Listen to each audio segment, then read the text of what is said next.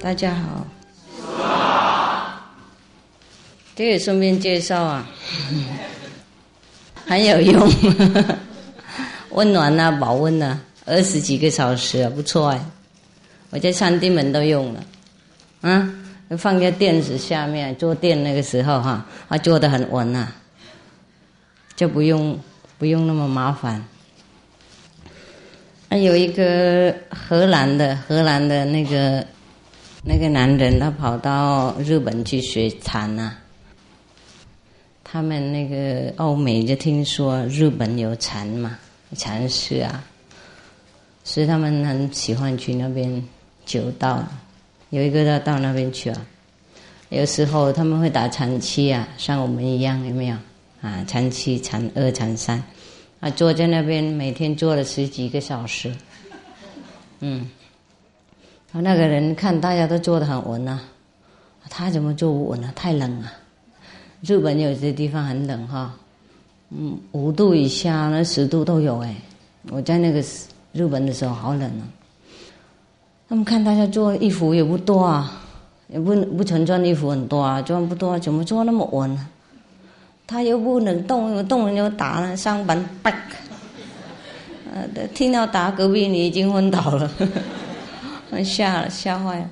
说都看奇怪，怎么做那么稳？后来就追问了，才知道有这种，放在丹田那里就很温暖了。没有修丹田的那种热气啊，就用这个放丹田也不错。忘记讲那个荷兰的人啊，他就坐在那边啊，听那个和尚说买这种啊，不是类似的哈，也许那边日本又更热的。我放在丹田那里啊，就会温暖啦，就不用赚那么多衣服，因为那边不能赚太多衣服啊，睡袋稀稀沙沙上我们这边就不准了。他们很严肃啊，那边那个道场又小啊，做最多10几个这样子啊，不像我们那个那个3000人、几千、3、4、5千那种去打禅期是什么意思啊？从来世界不知道那种禅期的。那个 BC 以前那个 Before 青海啊，没有这种禅期。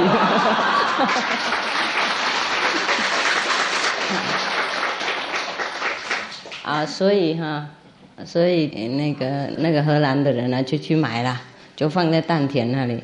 哇，他在那边就坐不稳了，好热啊，被烫伤了，受不了。后来他最后第3天他就抱怨了，因为这边都烫伤了，都受伤了，懂不懂？那个皮肤都被烫烂了。然后大家就恍然到，我就知道原来他是直接放在那个皮肤上面的。另外那些和尚他用包啊，先用布包起来好，再放这边。连这个啊，你直接放也是很热。那你们这个也不要再直接放在智慧岩上面。智慧岩一定开了，不过很痛苦哦。不是我没告诉你们，不过这个很方便。比方说去打禅3、禅7啊，用这个就塞在睡袋里面啊，就温暖了，就不要那么冷了。以前都不知道哈，我以前也有，不过他们都不买给我。我知道这些事情，不过他们没有买到。后面那个最后才有，我去上地门的时候啊，我们那有一位所谓以前的和尚去买东西，那边的老板介绍给他的。我说外面的人照顾我比你们还要好。那以后你们去冷的地方哈，就带几包就行了，一包这样子20几个小时，整天啊。有时候放晚上啊，那个隔天啊，整天还是热的。太可惜了一点，有时候用不到。像今天好热我一摸就流汗了。这个比那个热水袋还要方便啊！热水袋有时候它热的时候是很热，冷的时候也很冷，是吗？它冷的时候好像你抱冰块睡觉一样，被抱醒了。我今天不知道用什么办法还债的，因为每个星期天来要等师父讲什么东西。好了，我随便念个故事哈，还债哈。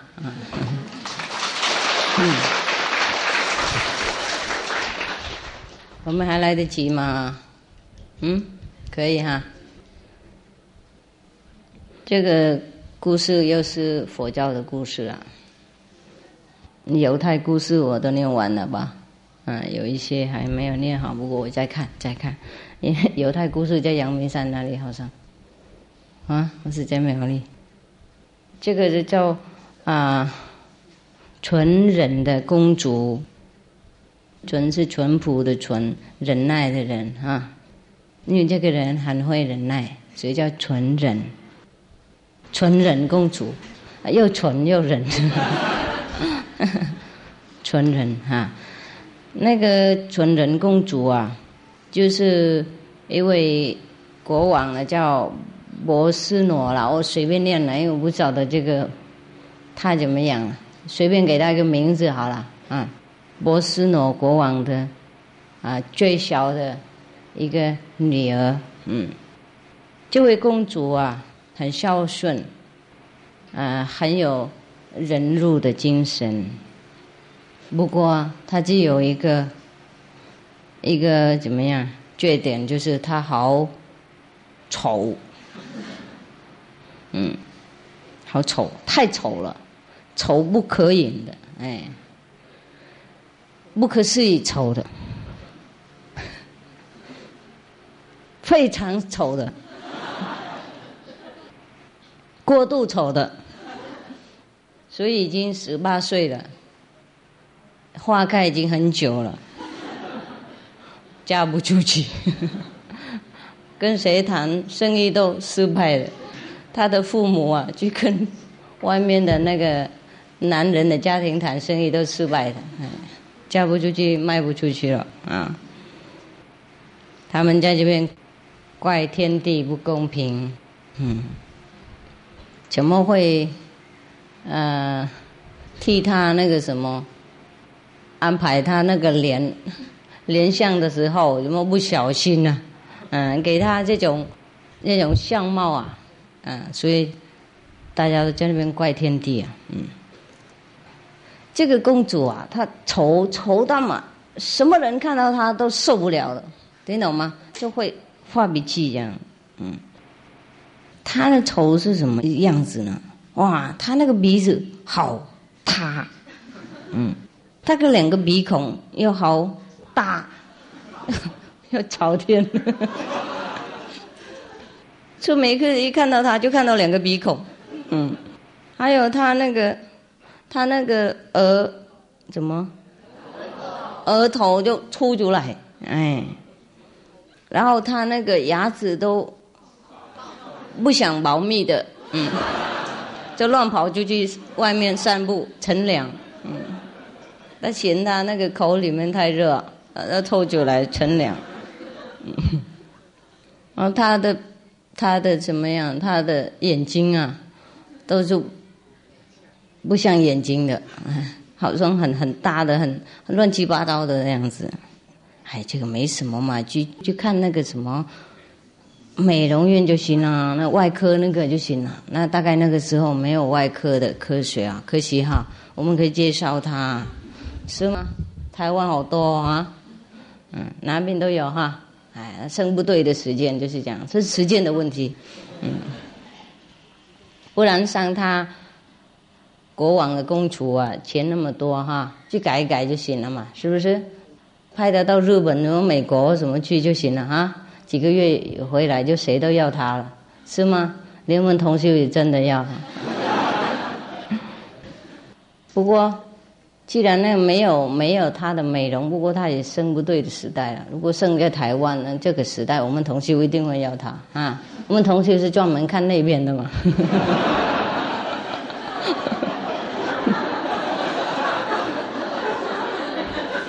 就往那边找而已啊！不一定不会看不起他不会嫌他。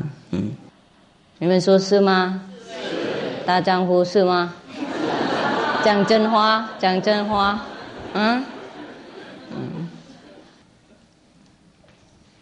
这个还没有讲到他的身材，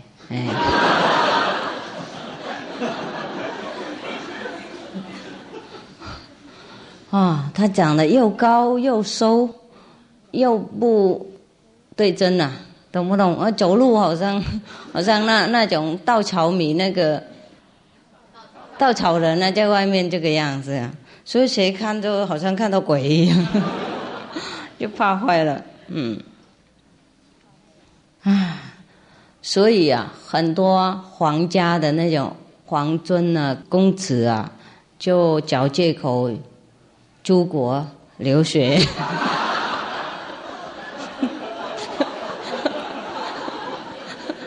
对啊，这边这样讲啊，怕被抓来当驸马，都去留学了。好。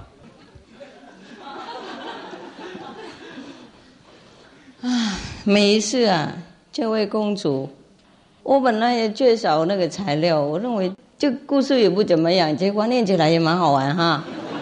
这还因为你们很有幽默，我讲什么你们都笑，大概开悟很厉害了，嘴巴也开了，不是智慧眼开而已，嘴巴也开了，我喜欢那种人，我喜欢比较笑容的人。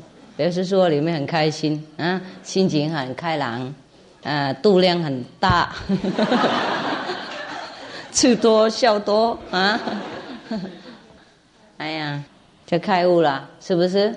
就宽宏那种人，比较简单相足，不会计较，要会笑的话，就什么都不想计较了，比如说从那边快乐出来，听懂吗？不然的话，讲他怎么样他都不会笑，那种人是倒霉的。你碰到他，你一定倒霉。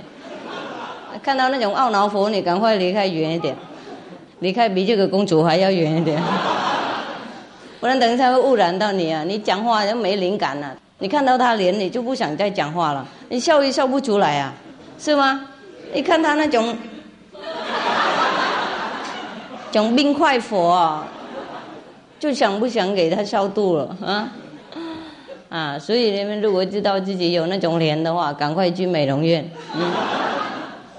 用那个他会用钩子钩上去，两边钩上来笑一下。对啊，有一些人不能笑啊，他就去看那些外科的那个医生，有没有？他也用办法把两个嘴巴两边吊上来啊，但是每次看到他都这样。那个就是有整理过的，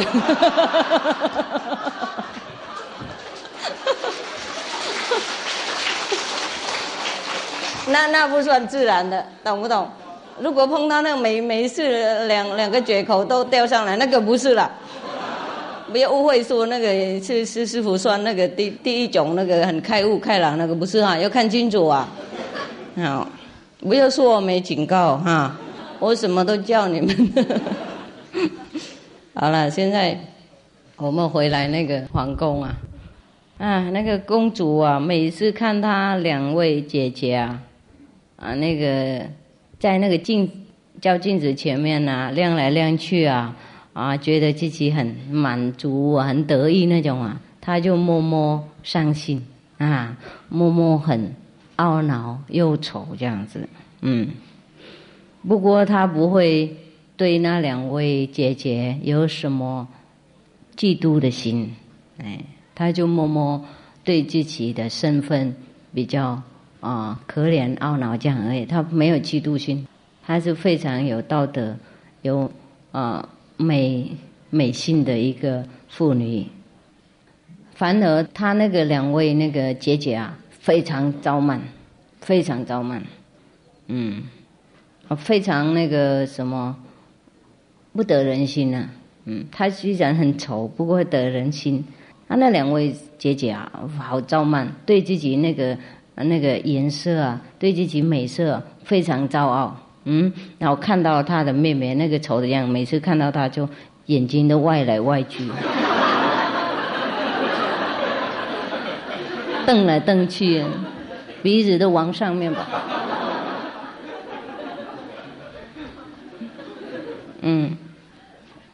翻壁苦给他，不看他，也不想靠近他，不跟他聊天，不跟他寒暄，不跟他安慰，跟他有任何关系。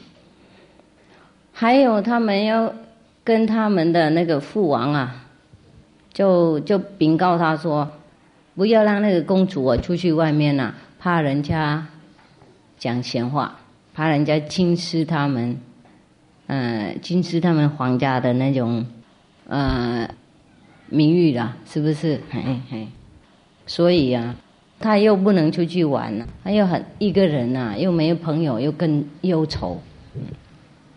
不过他在这种情况里面还是非常保存他的孝顺的心，还有对姐姐啊非常尊重，还有他对那种部下侍候的人员呢非常谅解，非常宽宏度量。还有看很多什么人有缺少什么东西，或是贫穷的人，他一定会尽量帮助他们。拿他自己的财产或是自己的口袋钱去买药啊，买东西给他们。有人病的话，他会想办法照顾，叫医生照顾他们等等。所以什么人都非常喜欢他没有喜欢那两个姐姐。他的那个行德就会传播全省这样子，然后传播到隔壁的国家去，包括他自己的奇怪的美容他的美容和美德的一起什么样传出去的，是不是这样讲？我那个中文不多了，我就告诉你们那个大概意思了，你们自己想象，用自己文件补进去就好了。所以有一天呢，有一位隔壁的王子，他的名字是叫仲德，他大概不重色了，就仲德了。这个仲德的王子就到那边想娶她当太太。哇，整个皇宫震撼。他那个父王就挖那个王子的手在那挖的不放，怕他转变主意。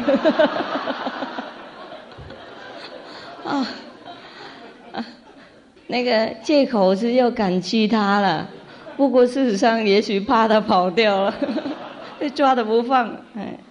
这个是我自己翻译的了。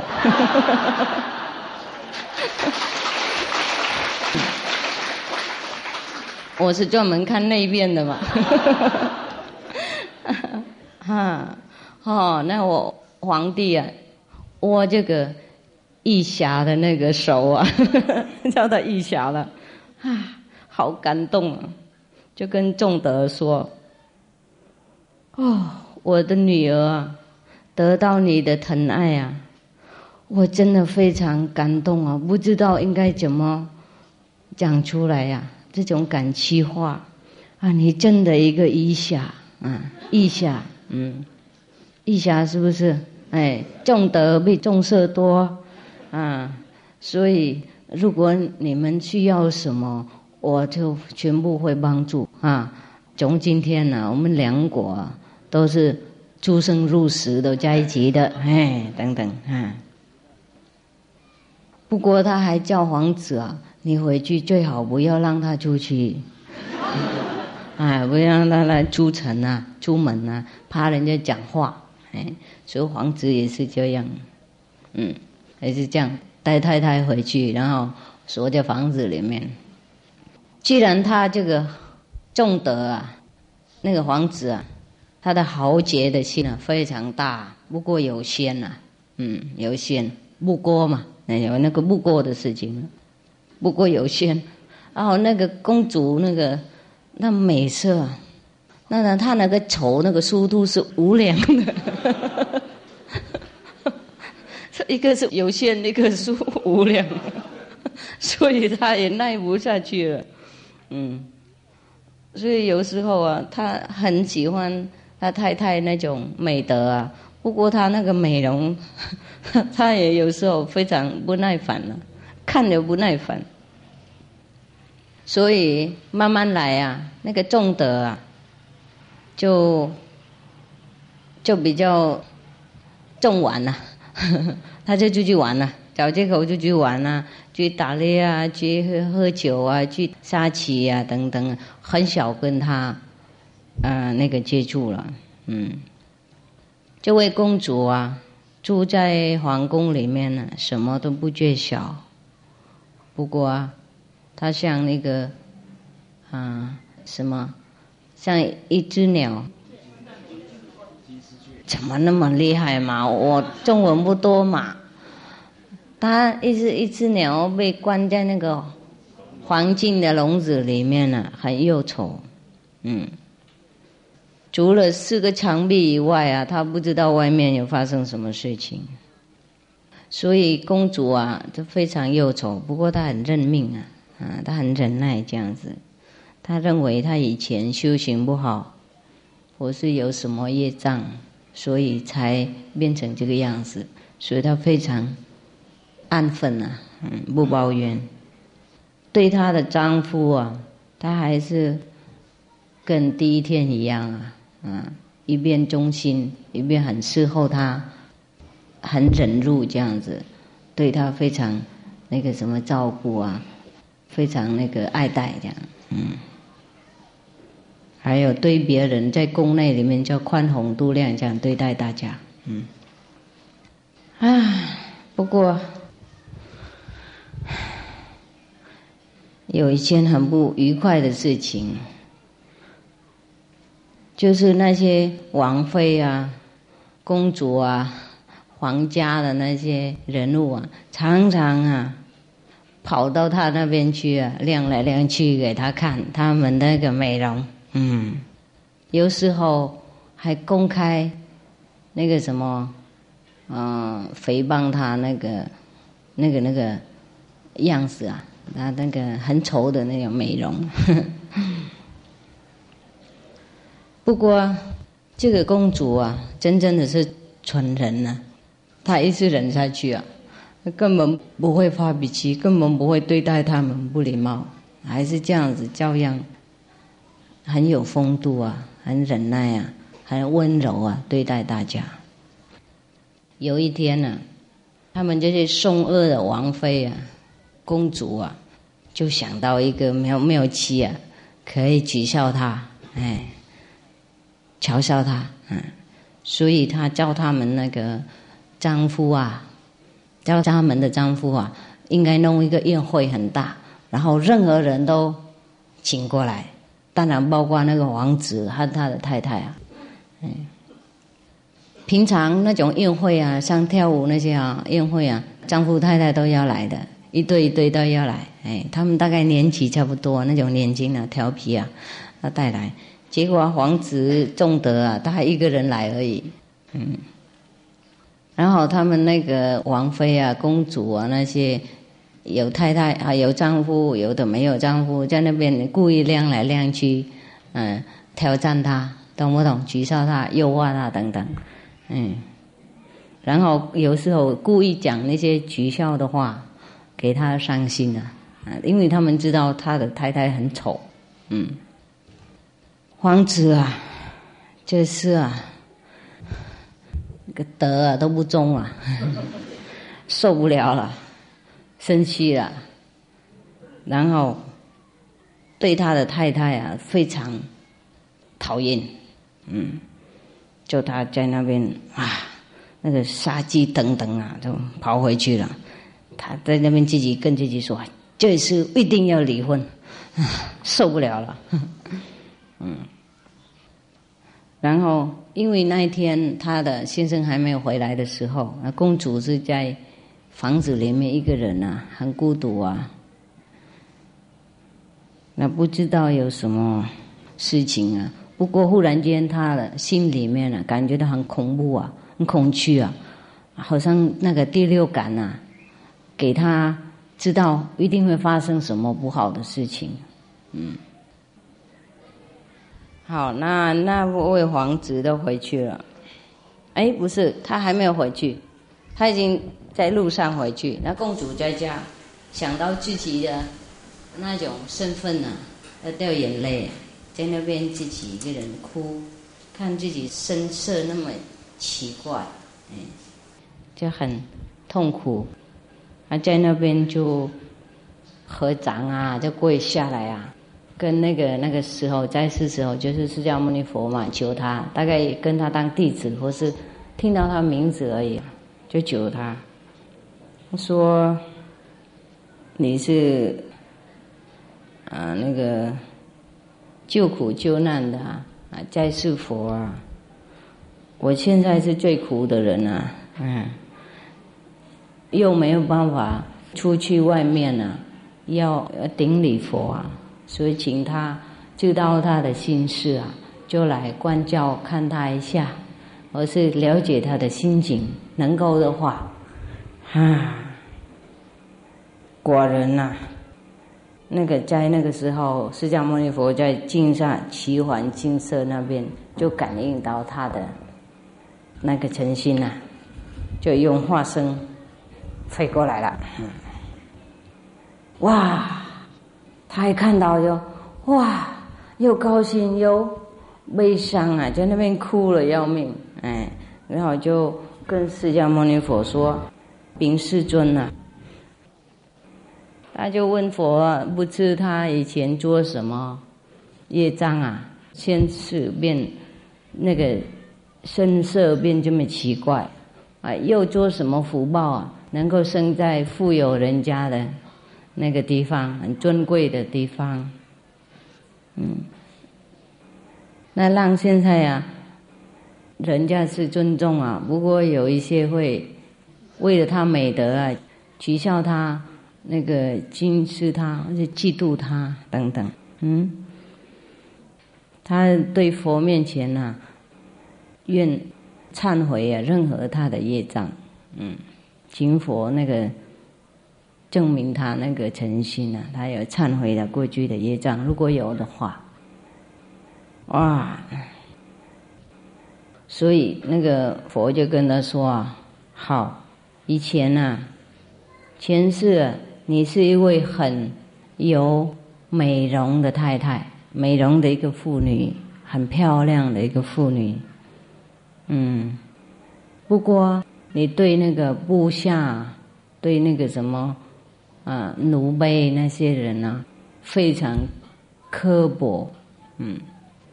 还有对那个什么亲戚朋友呢，比较嫉妒心，然后看谁比较漂亮的话，他就登记那种，听懂不懂？对人家都不利啦，不善良啦。还有你还依靠你自己那个美容啊，对别人都不尊重，很轻慢心很躁慢。所以如果你现在很诚心忏悔的话，就一些违心造啊，那些业障啊，也会跟你的心啊，那个开朗的心会消灭。哇，公主听了以后，听到佛的声音啊，化身的声音更好听啊，听说了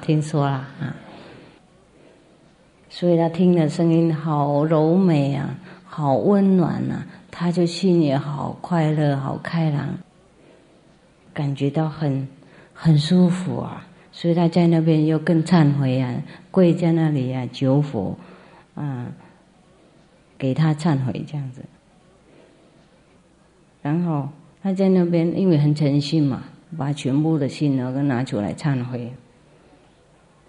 那个时候释迦牟尼佛那个化身啊，扑在怎么样，摸在他头上面一下，然后他看释迦牟尼佛的眼睛，听说看了很久在这边听说看很久，大概他入定当中了才看到这样，好久几个小时听说。后来他看到释迦牟尼佛眼睛了的话，他的眼睛又变很漂亮，都很亮，跟释迦牟尼佛一样。然后就看那个佛那个庄严的那个相貌啊，他的那个相貌忽然间也变很庄严，很漂亮。然后他自己心情很快乐，发生很多很高兴无比的那种心态。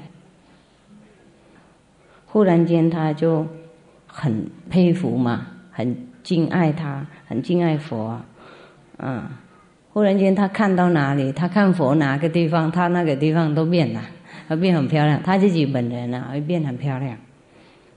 忽然间他就变成好漂亮好漂亮的一位公主。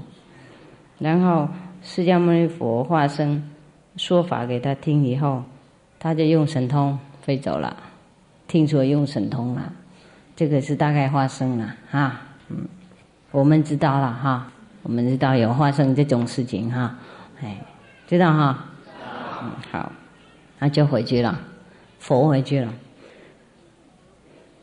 然后王子现在就回到家了，刚好回到家，受不了了，一定要离婚了。他公主在里面听到他那个什么骑马的声音，好急好快好快，好急好急他就公主都心比较跳了，觉得有什么事情会一定发生了，很紧张就出去就接他看他那个脸那个丈夫的脸满满杀气我不敢问一句他就蹲下来把他的鞋子拿走。他平常这样对他丈夫嘛，他回来他就把他鞋子脱掉给他舒服在那边按摩他的脚等等。然后就拿他那个王面拿走，因为那个王面很重太太她都照顾她丈夫这样子嘛，那这样子一叫那个平常的那个公主坐下去嘛，先拿鞋子按摩一点脚，然后拿毛走，当然放在那个原位的地方，然后把他那个腰带也是满满那个珍珠玛瑙那个也是很重腰带也拿走，替他拿走。他就看这个人是谁呀？那个王子看这个人是谁？看来看去不像不过那种行动是一定是太太的一定是他的公主他每次都这样做一样他那个行为风度都一样，结果脸都不一样身材也不一样就看来看去怎么会这样我说你是谁？他问那个公你是谁？这公主她就知道他意思了，就把那些事实看到佛等等，然后自己变改讲给他听。哇，他就好高兴了，就一定不离婚了。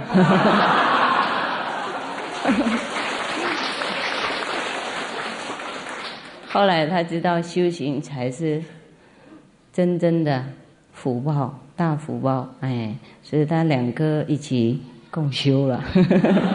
从那天大概就一心共修了，共修，然后他们很认真修福德，修善事，修智慧，然后有一天因为他们两个比较心情比较好嘛，互相谈东西这公主就忍不住就跟他说我看你不是重德就是重色。他想把他名字改掉。他说看你重色比重德多了，真的王子不好意思，就讲到别的地方去了。提别的题目了，这样子。好，那大概大家知道了，就是这样啦。如果万一你们娶到很丑的太太还有希望要不要求释迦牟尼佛来摸一摸头看看？会吗？会有灵吗？会灵吗？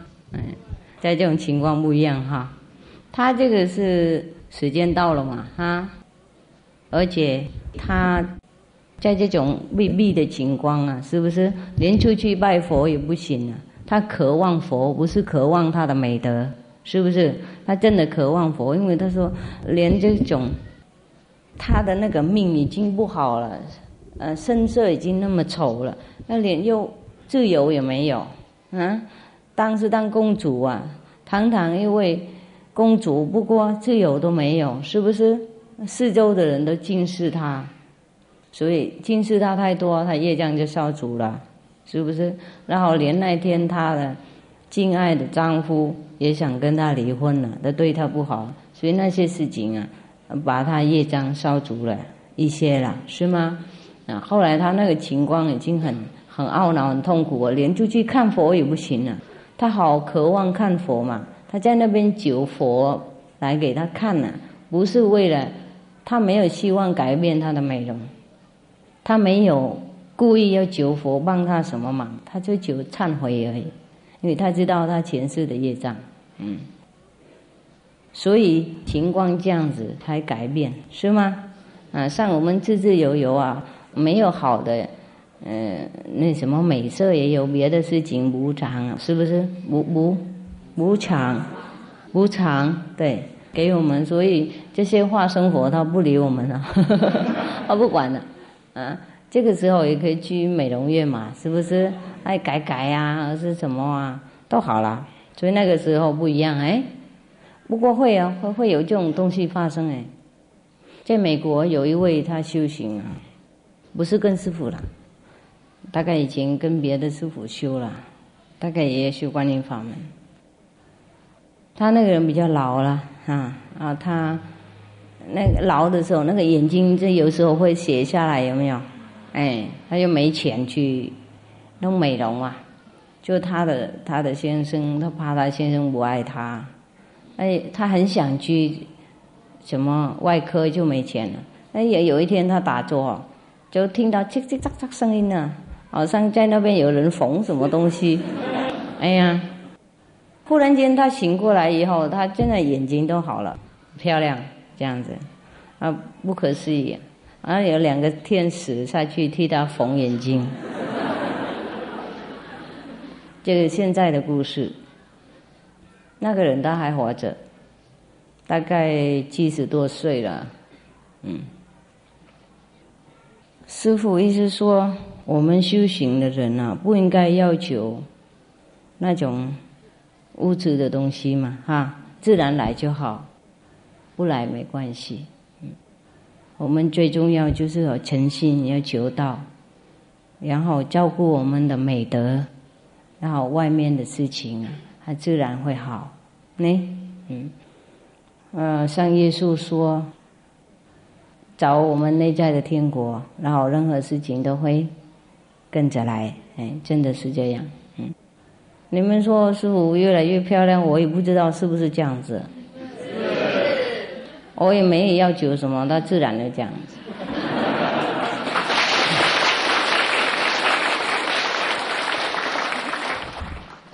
不过我们如果漂亮一点的话，对自己也很有自信哈。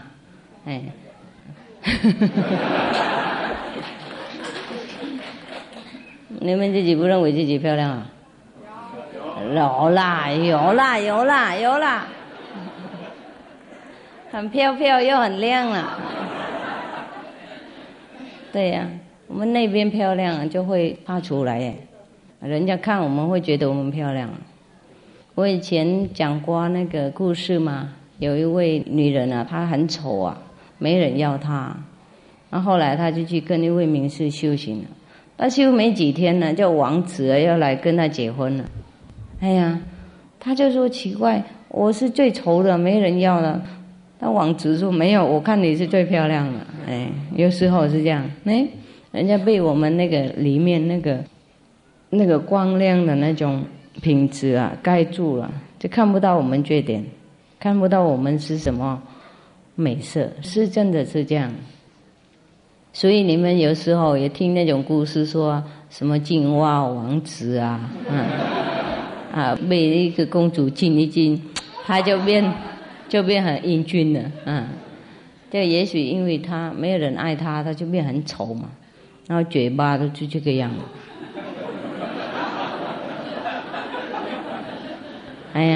又丑嘛，嘴巴都落下了，有没有？那么丑的又丑的人都是这样，有没有？啊，眼睛都是斜斜的，看谁都不想看那个哈。当然看也怪怪啊，不一样啊。如果一个人他开心啊，高兴快乐的话，他眼神就亮了。哎，所以有时候我们世界的人恋爱的之间呢，是最漂亮的，是吗？啊，互相看得很漂亮啊。以前看得很像青蛙一样，很丑。哎，那些就是青蛙王子、青蛙公主的，哎，是这样，了解了哈。有时候我们那个高兴快乐，心里面开朗哈，是不是我看起来很漂亮？哎，有一些人看起来也不错哈，很美，不过脸好又丑，我看不想看了，是不是？真的，我是这样子。哦，不管你多美，你那种懊恼的脸哦，拜托我也不看。是啊，我会跳过去看的，我跳过去。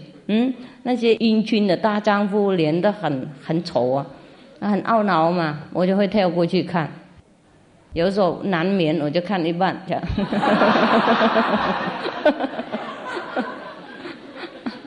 所以看你们不要照顾自己外面那么多，照顾里面就行了。我们里面漂亮，里面外面就会漂亮。有一些看起来很漂亮，笑不出来了，我就不想看了。啊，那里面满满阴气啊，然后发出来，然后外面也暗的。是啊，所以青蛙公主、王子就是这个意思。那我们又丑，所以人家又丑，不是丑那个丑，不过听起来差不多啊。我们中国人很会玩词，那我们修行的人呢，不是要求外边的东西啊，不过他那个什么自然也会跟着来。那如果我们没有的话也没关系嘛我们修行多了以后，我们连这些东西不在意了，是不是？啊，不美也好，不美也好啊。你们有时候看到我们女的出家人那个什么前世的那个可爱业障还在没有？以前爱漂亮啊，就把美貌都改啊，有的都掉光光，像青蛙一样被化水反应是什么？然后凸出来一块，有没有？涂得很黑啊，像那个锅子那个角那个底下面那个涂上来，全部脸都很白，然后这边都什么都眉毛都没有，凸2块这样，有没有？哎，有一些是这样，那有一个也是其中一个嘛，看起来也蛮不错。我就跟他说：“哇，你那个叫什么眉毛是不是？眉毛好漂亮啊！”他就很害羞，他说有修过的。我知道了，跟他取笑了。好的。然后我说：“哇，几年了还没有那个褪色啊？”他是说还没有，因为刚认识师父才不久以前呢才涂上来的，所以还没有效。我说那就不错嘛。他说哎呀害羞死了早一点认识师父就没有这样做了。我说那你为什么以前要做呢？他说因为以前在外面嘛做生意啊等等啊，跟人家在一起，然后人家就说你那种美貌就是倒霉的那种。那应该涂上来一点，就有那怎么样运气比较好那种美貌。听说了那个下来这个就倒霉了，所以他就把它弄上来一点这样的。什么太短啊，然后说什么有头没有尾那种什么，做事没有什么后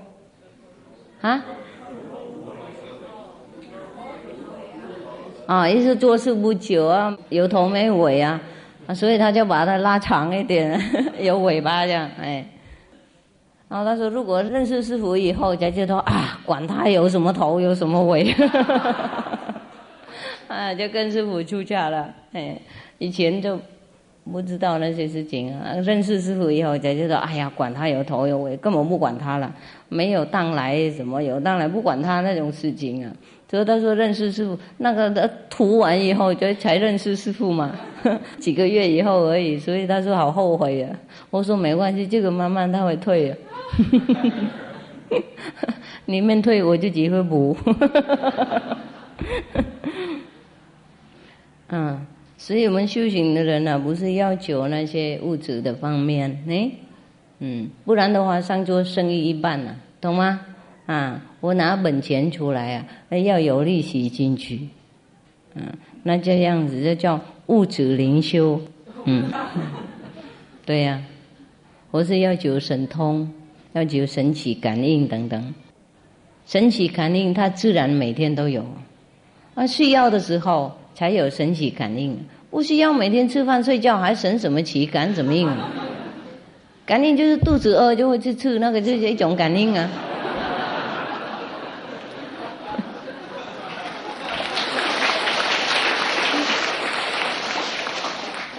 你们不觉得神奇吗？对呀，从小了都生出来，然后长得越来越大这个样子，然后忽然间就停了，不长了，这也就很神奇啊。如果我们继续讲的话，会讲到天空那边去了。所以造化的安排很好嘛，我们没什么要抱怨啊。求神通啊，求神奇感应给我们看看啊，是不是真正的师父？那些都是物质的灵修，想在外面做生意想赚钱，跑到里面修行想赚神奇感应，想赚神通。所以多数的人呢，迷上去修神通，去找名师，所谓的修神通的名师，都是比较不高等的。我们不要说低等啦。说比较不高等，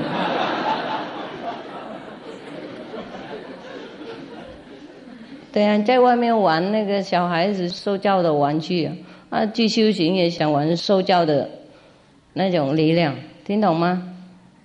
所以很多人呢，以前修过神通那些来跟师父，哇，真的很难爬上去，一天到晚抱怨，头痛，他自己头痛，我也头很痛。我宁可不收那些徒弟，所以你们看灭拉日巴他修黑神通以前然后来跟他的师父，还是7年呢，那么长的时间呢，才能够训练他出来，然后继续修15年呢，在那个山洞里面根本不敢跟人接触，不敢收供养什么才能够得到一样东西，一点开悟，是吗？多数那些跟师父抱怨几个而已啦，不多啦，是以前跟谁某某所谓的上师修过神通了，那个我们的力量已经关照在那种地方了，听懂不懂？现在要把它拉过来这边很难了，就是这样而已，习惯了，贪心了，难改去做生意又马上要赚钱，去修行马上又有神通那种太便宜了，了解师父意思吗？所以我们修行不是像做生意不是像世界的那种物质的召唤，所以要轻，要平均，要平常，然后我们自然那个智慧会亮出来。我们越要求越抓紧，越被绑在那边，因为我们头脑想象力跟那个自然的力量不一样既然已经说浩然之气了，已经自然而来而已，那你们还在那边想要求的话，用自己头脑想的话，那就不自然了，懂吗？我是修观想什么那些都不自然的，都是用头脑想的，跟自然来不一样。任何东西自然来才是上帝的，才是我们本来面目，任何别的都是人工化的，头脑也是一种人工，懂吗？我们用人工用头脑雕刻这个不修那个教化那个东西出来，然后我们用手脑也教化佛出来，那个是佛吗？头脑雕刻出来的佛了解神通也是这样子，也是一种物质的灵修地狱的境界就有了。所以你们刚修行就忽然间去看谁的病，谁就忽然就好了，那这个神通还是比较无我的神通，还好不过师父还不让你们用像我们那个以前有一位和尚进去那个军队里面，有没有？有一个着魔了好几年了，叫他来，他也不知道怎么做，在那边九师傅排一排他就好了。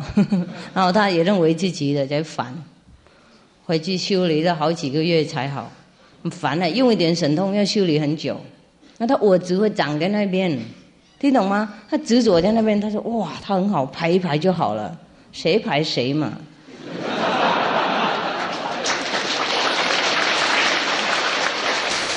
所以回去师傅要排到好几个月，他自己才好。人家那个着魔的病很好治疗啊，那个我执的病哇，好难好难，因为自己也不知道自己有我执，了解吗？很难跟你们解释这种维系的东西啊，做什么都认为自己做的才烦恼，才有因果，才有福报，才有业障。如果我们不认为自己做，根本没事，懂吗？像那个风啊，吹在空气里面，伤害不到任何东西，是吗？那你放东西在那边，它吹才吹得倒啊，是不是？哎，人家打在空气里面，然后伤害又没有人啊，是不是？我们站在那边给他打，当然会痛啊，了解哈？好，大概了。我赖也赖不久，那么多没有借口赖了，那你们去吃饭，然后改天再看，好吗？好，谢谢。